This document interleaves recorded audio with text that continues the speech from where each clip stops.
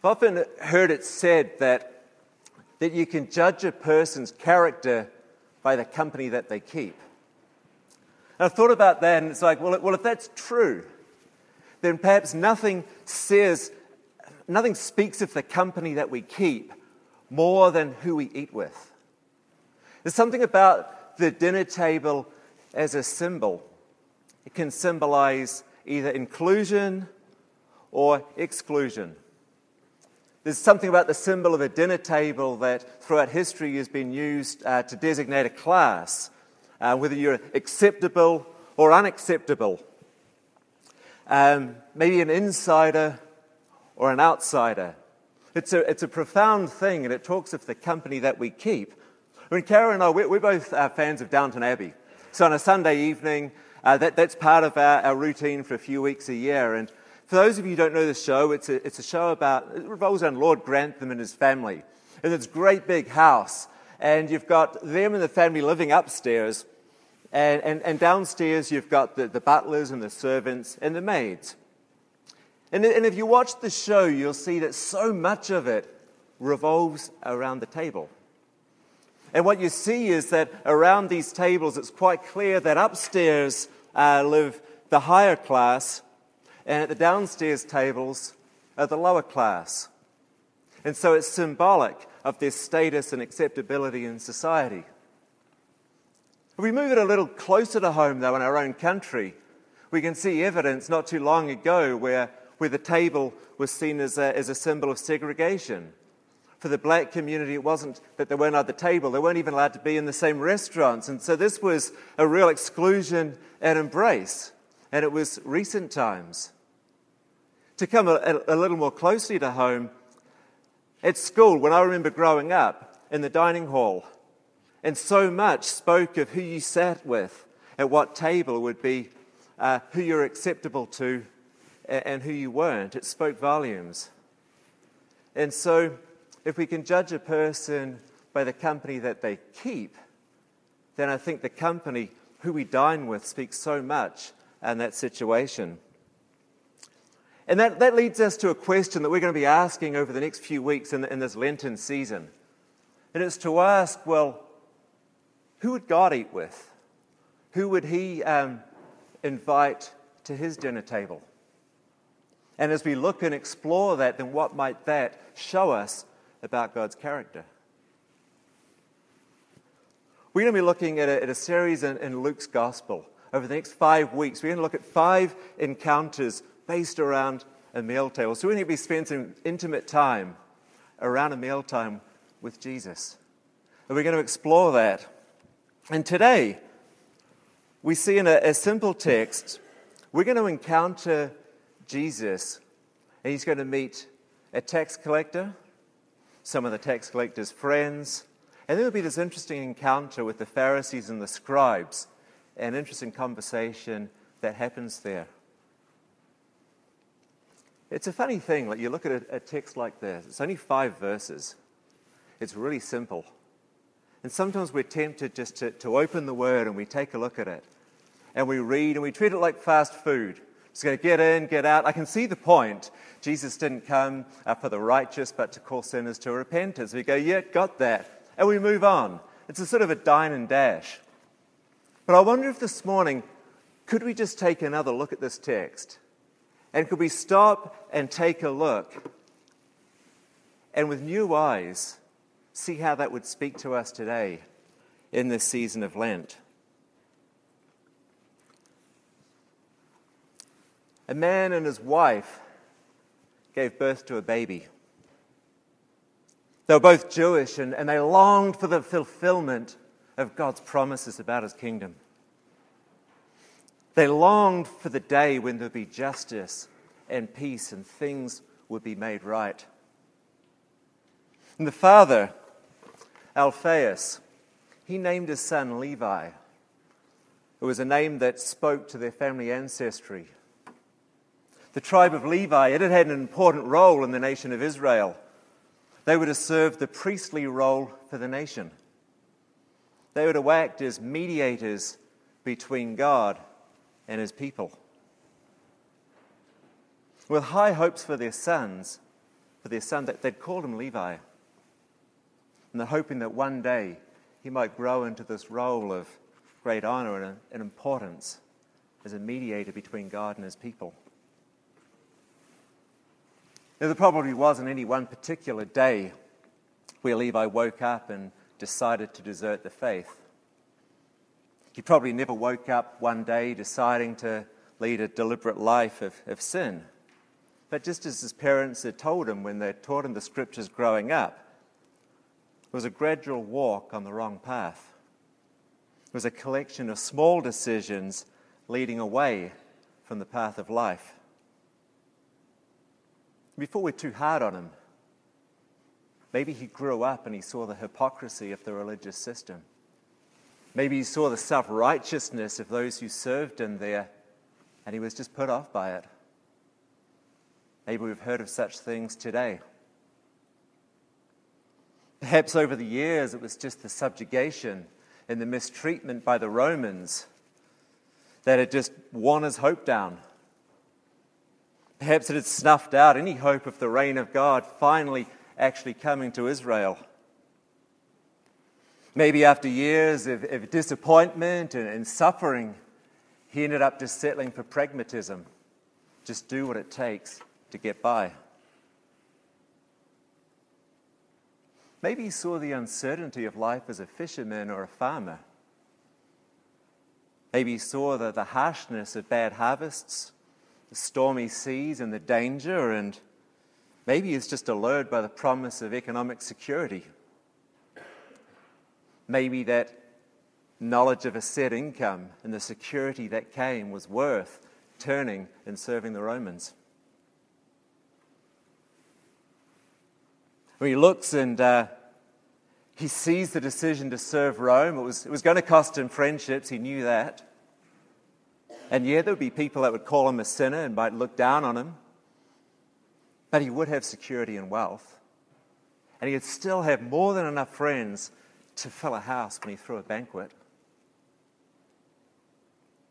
I wonder if we've not also been tempted to take a secure option instead of the one that calls for faith.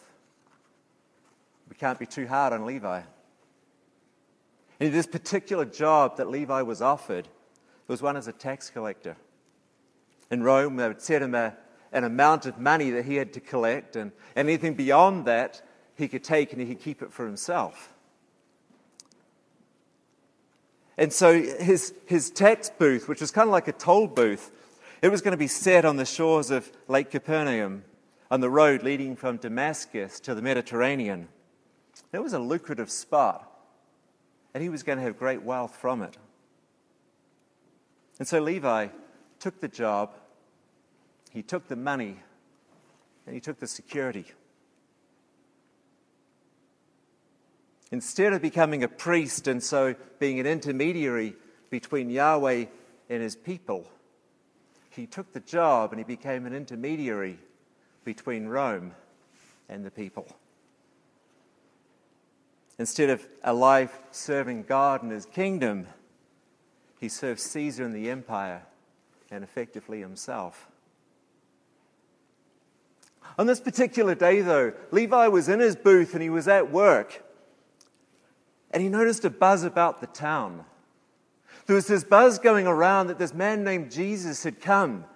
And he'd been healing people. He had healed a paralytic and a leper. And he'd been proclaiming the good news that the kingdom was at hand, that he was the Son of God.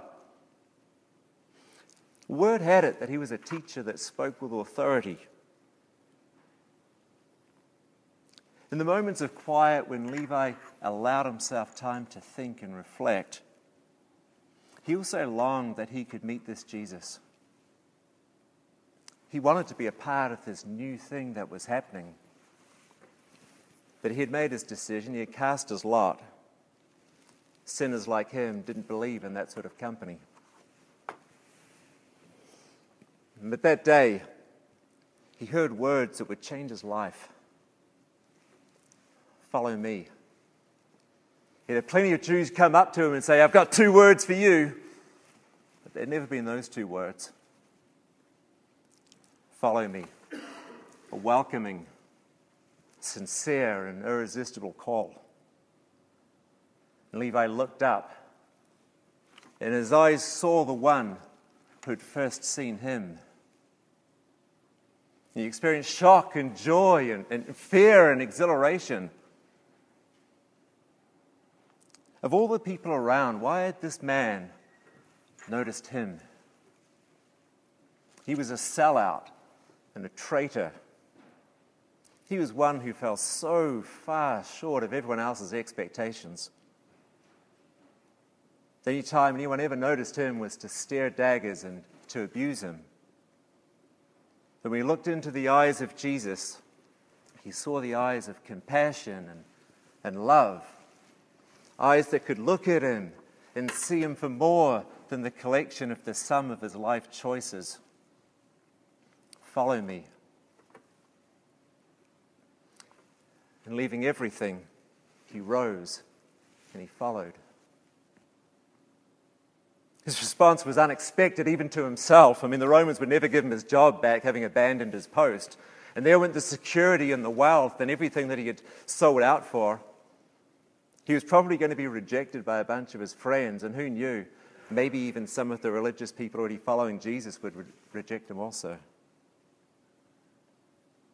But here was a prophet, a priest, and a teacher who's giving an invitation to be his disciple. It was like a call back to his true self, back to his true calling. Levi, an intermediary between God and his people. To accept the invitation, it was in a sense to die to his old self, but it was an acceptance to life and a more fullness of life.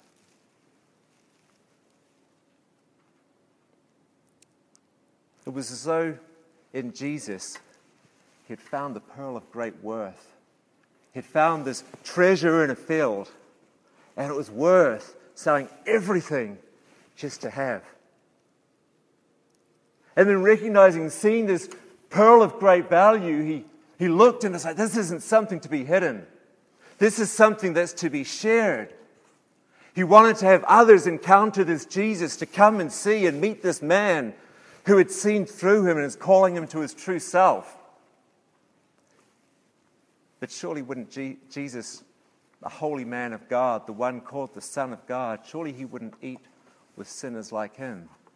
Surely he wouldn't cross the lines of table culture. He nervously asked Jesus if he would come for a banquet. And shockingly, Jesus said yes.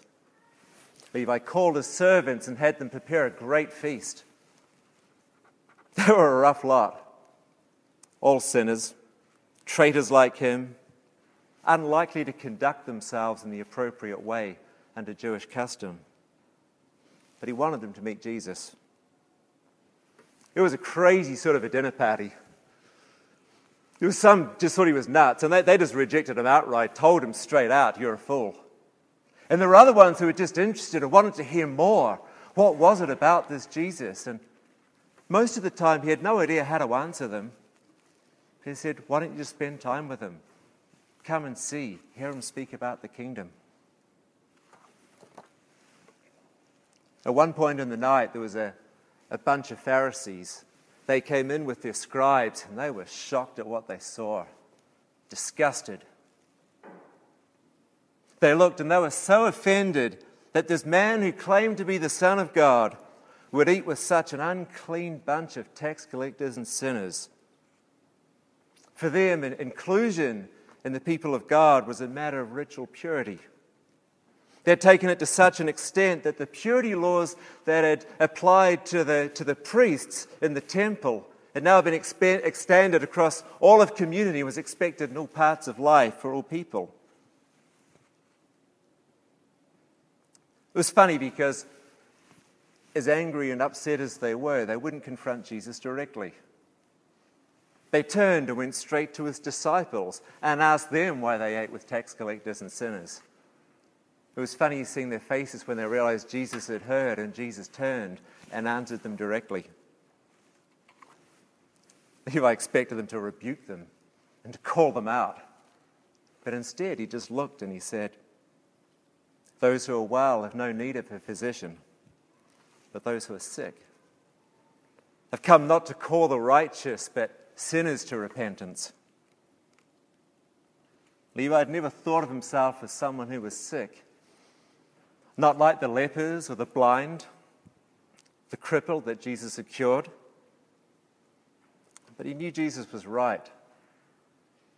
His wasn't a physical sickness, but it was something that went deeper. It was a sickness that separated him spiritually and relationally. Separation from others. More importantly, his relationship with God. It was a sickness that had separated him from a sense of self as well.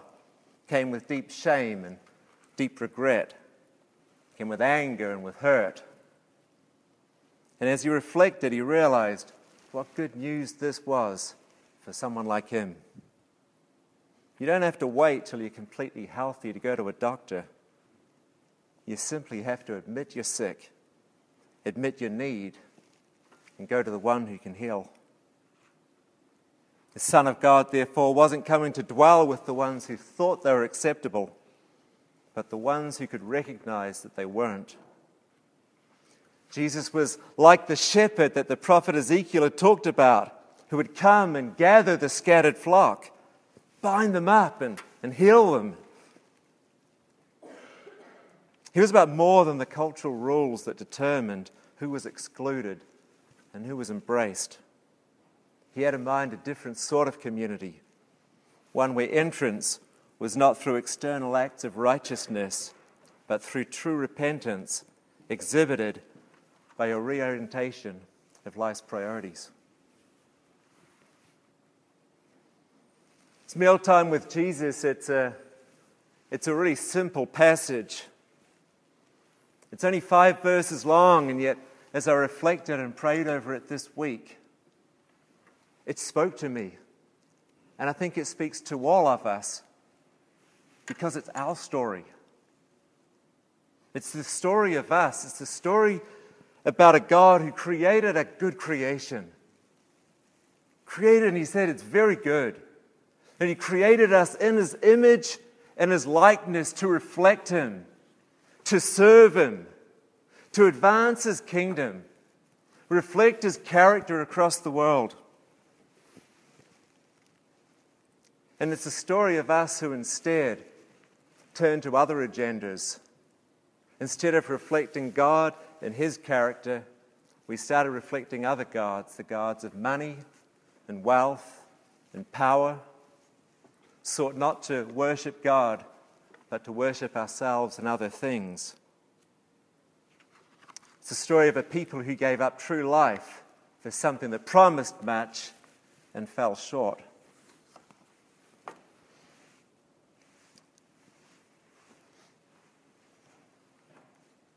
And when I read about Levi, I see myself. In Matthew's account of this story, it says that Levi was a publican, it's a term that means tax collector. When I first came back to meet with Jesus, I was a publican in the term that we would understand. I owned a bar and I was far from the Lord.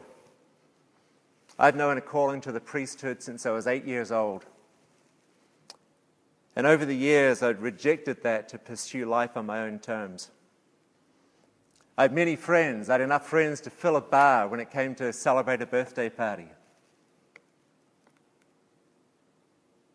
It's funny, I thought I had community and life. And it's funny when I look back because me and my friends would not have been a group that many Christians would have wanted to come and be around.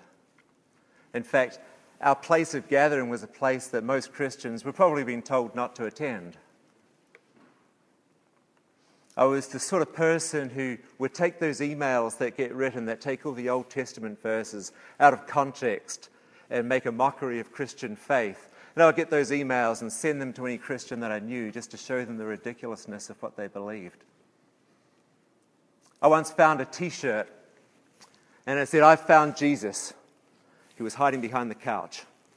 And I made sure I wore that when I was around my Christian sister, just to show her what a joke I thought of the faith. My friends and I were probably very unlikely prospects for evangelism.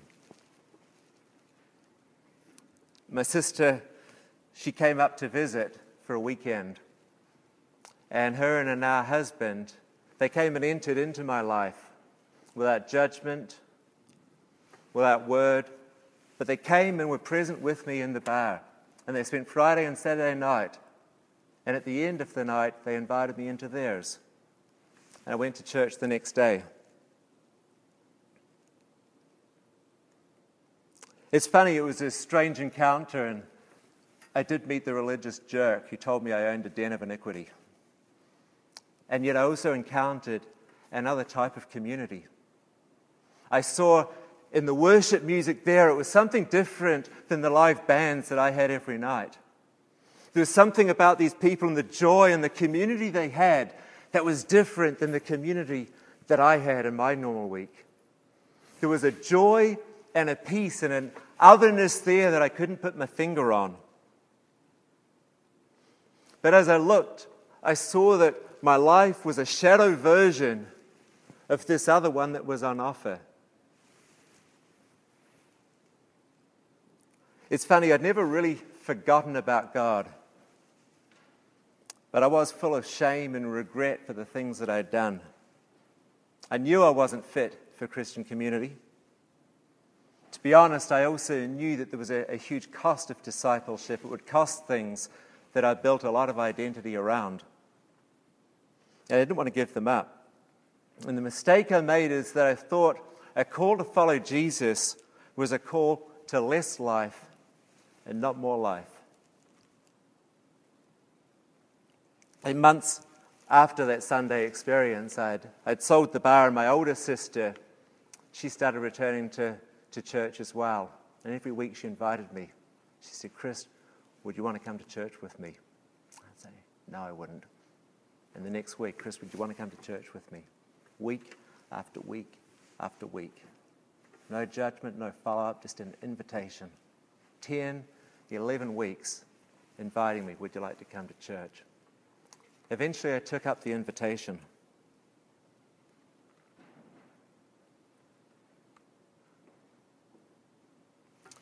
It's funny, the Lord was working in me even though no one would have seen it. There were times where the night before it got so out of hand that I was in no shape to drive the next morning.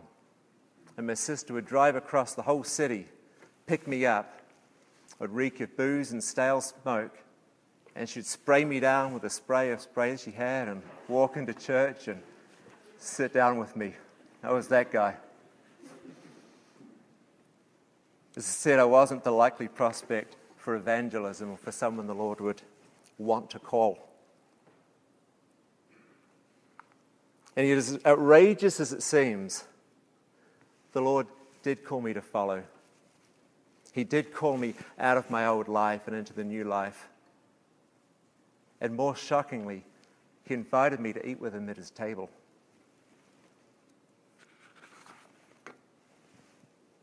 It's funny, the reality was shocking to a lot of people, some of my friends, family, others who knew me. It was shocking to myself. But it was also an incredible moment of great joy for people who have been praying for years, who've been inviting. A great joy to myself that I encountered a God who wouldn't give up on me, that could see me as more than the sum of the choices I'd made, and would want to call me to life and call me to His table. The Pharisees asked why Jesus eats with tax collectors and sinners. And the answer is, it's a reflection of His character. It's born of His love and His mission as mediator between God and His people. It's an act of the great physician who came to heal His creation, even the sinners. As we look at these 5 simple verses, there's one mealtime with Jesus. I think there's 2 things that I ask us to consider.